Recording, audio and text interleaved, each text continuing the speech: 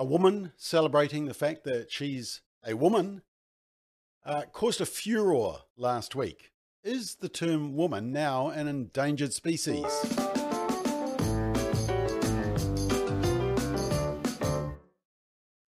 So the recent Brit Awards music ceremony was held in London last week, and in order to appease the gender activists, the ceremony agreed this year to do away with male and female award categories and instead have one, just a sex-neutral one. For example, there's no best male artist or best female artist. Instead, there would now be only an award for Artist of the Year. And in fact, New Zealand has gone down the same woke approach as well.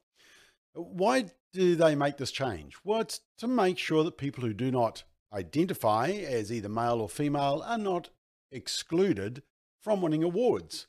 As the Brit Awards website explains, the Brits confirm that for the 2022 show, they will move away from the female and male categories and will launch new awards for Artist of the Year and International Artist of the Year, celebrating artists solely for their music and work rather than how they choose to identify or as others may see them, as part of the Brits' commitment to evolving the show to be as inclusive and as relevant as possible.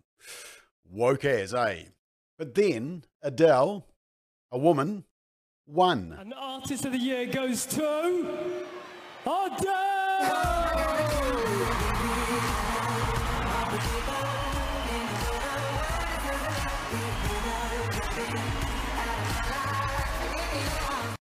Well, a popular winner, and ironically, Adele is a known supporter of much of the LGBT agenda. In fact, she even said that one of her songs, Set Fire to the Rain, was actually written to be a gay anthem.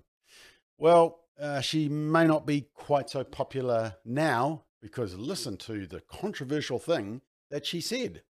Artists here, England, the UK, we have so many incredible new young artists coming up, and never lose sight of why you are who you are. The reason people are into you is because of something you have in you. Don't ever let go of that, ever. Yeah, I also, you know, I understand why the name of this award has changed, but I really love being a woman and being a female artist. I do. I do. Go, girl. And I'm really proud of us. I really, really am. Thank you so much. Thank you. Thank you very much.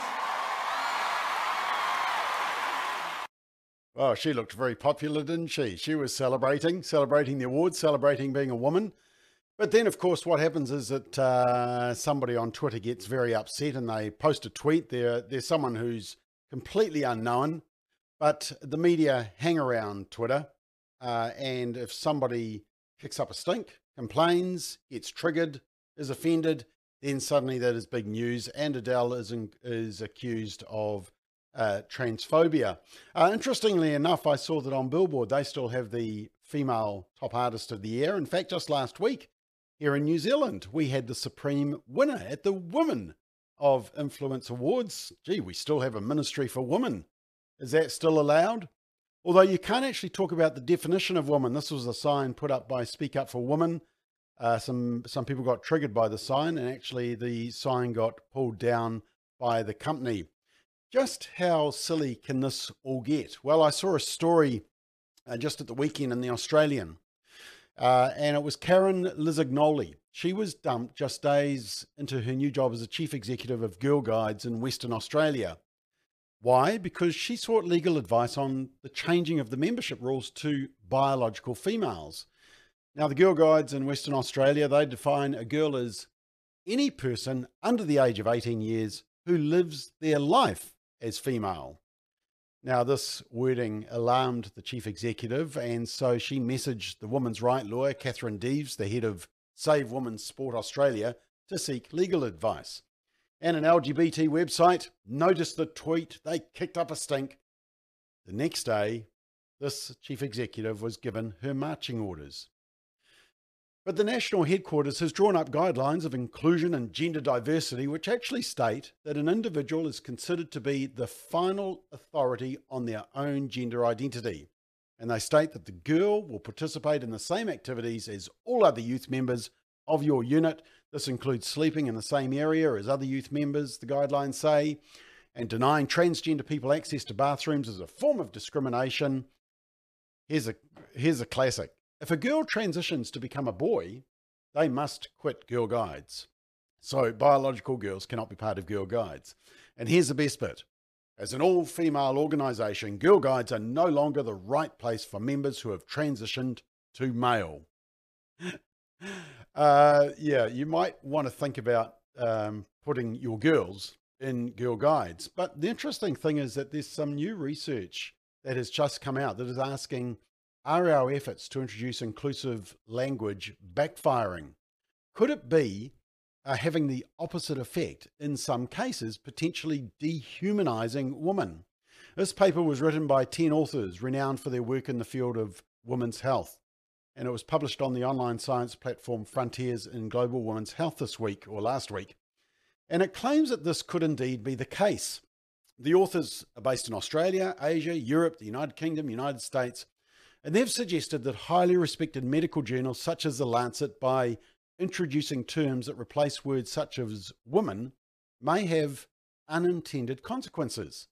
These consequences, the authors argue, include decreasing overall inclusivity, dehumanizing, including people who should be excluded, obviously, like the Girl Guides, and being imprecise, inaccurate, or misleading. And one example they use is the term breastfeeding, which has been replaced by the woke brigade with desexed terms such as chest feeding. Now, obviously, they say referring to chests rather than breasts is medically inaccurate. The chest in medical terminology refers to the rib cage and everything within it and does not include mammary tissue.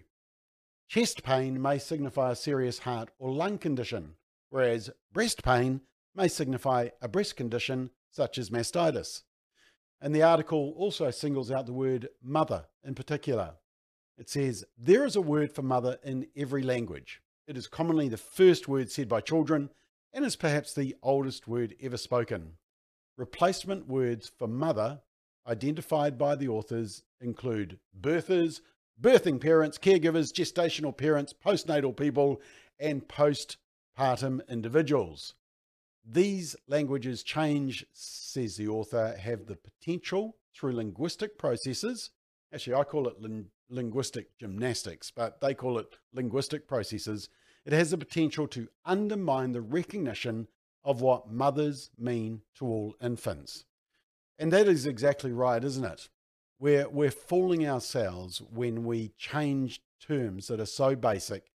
And it's time we went back to the basics, to say man and woman, to celebrate biology, to celebrate fact.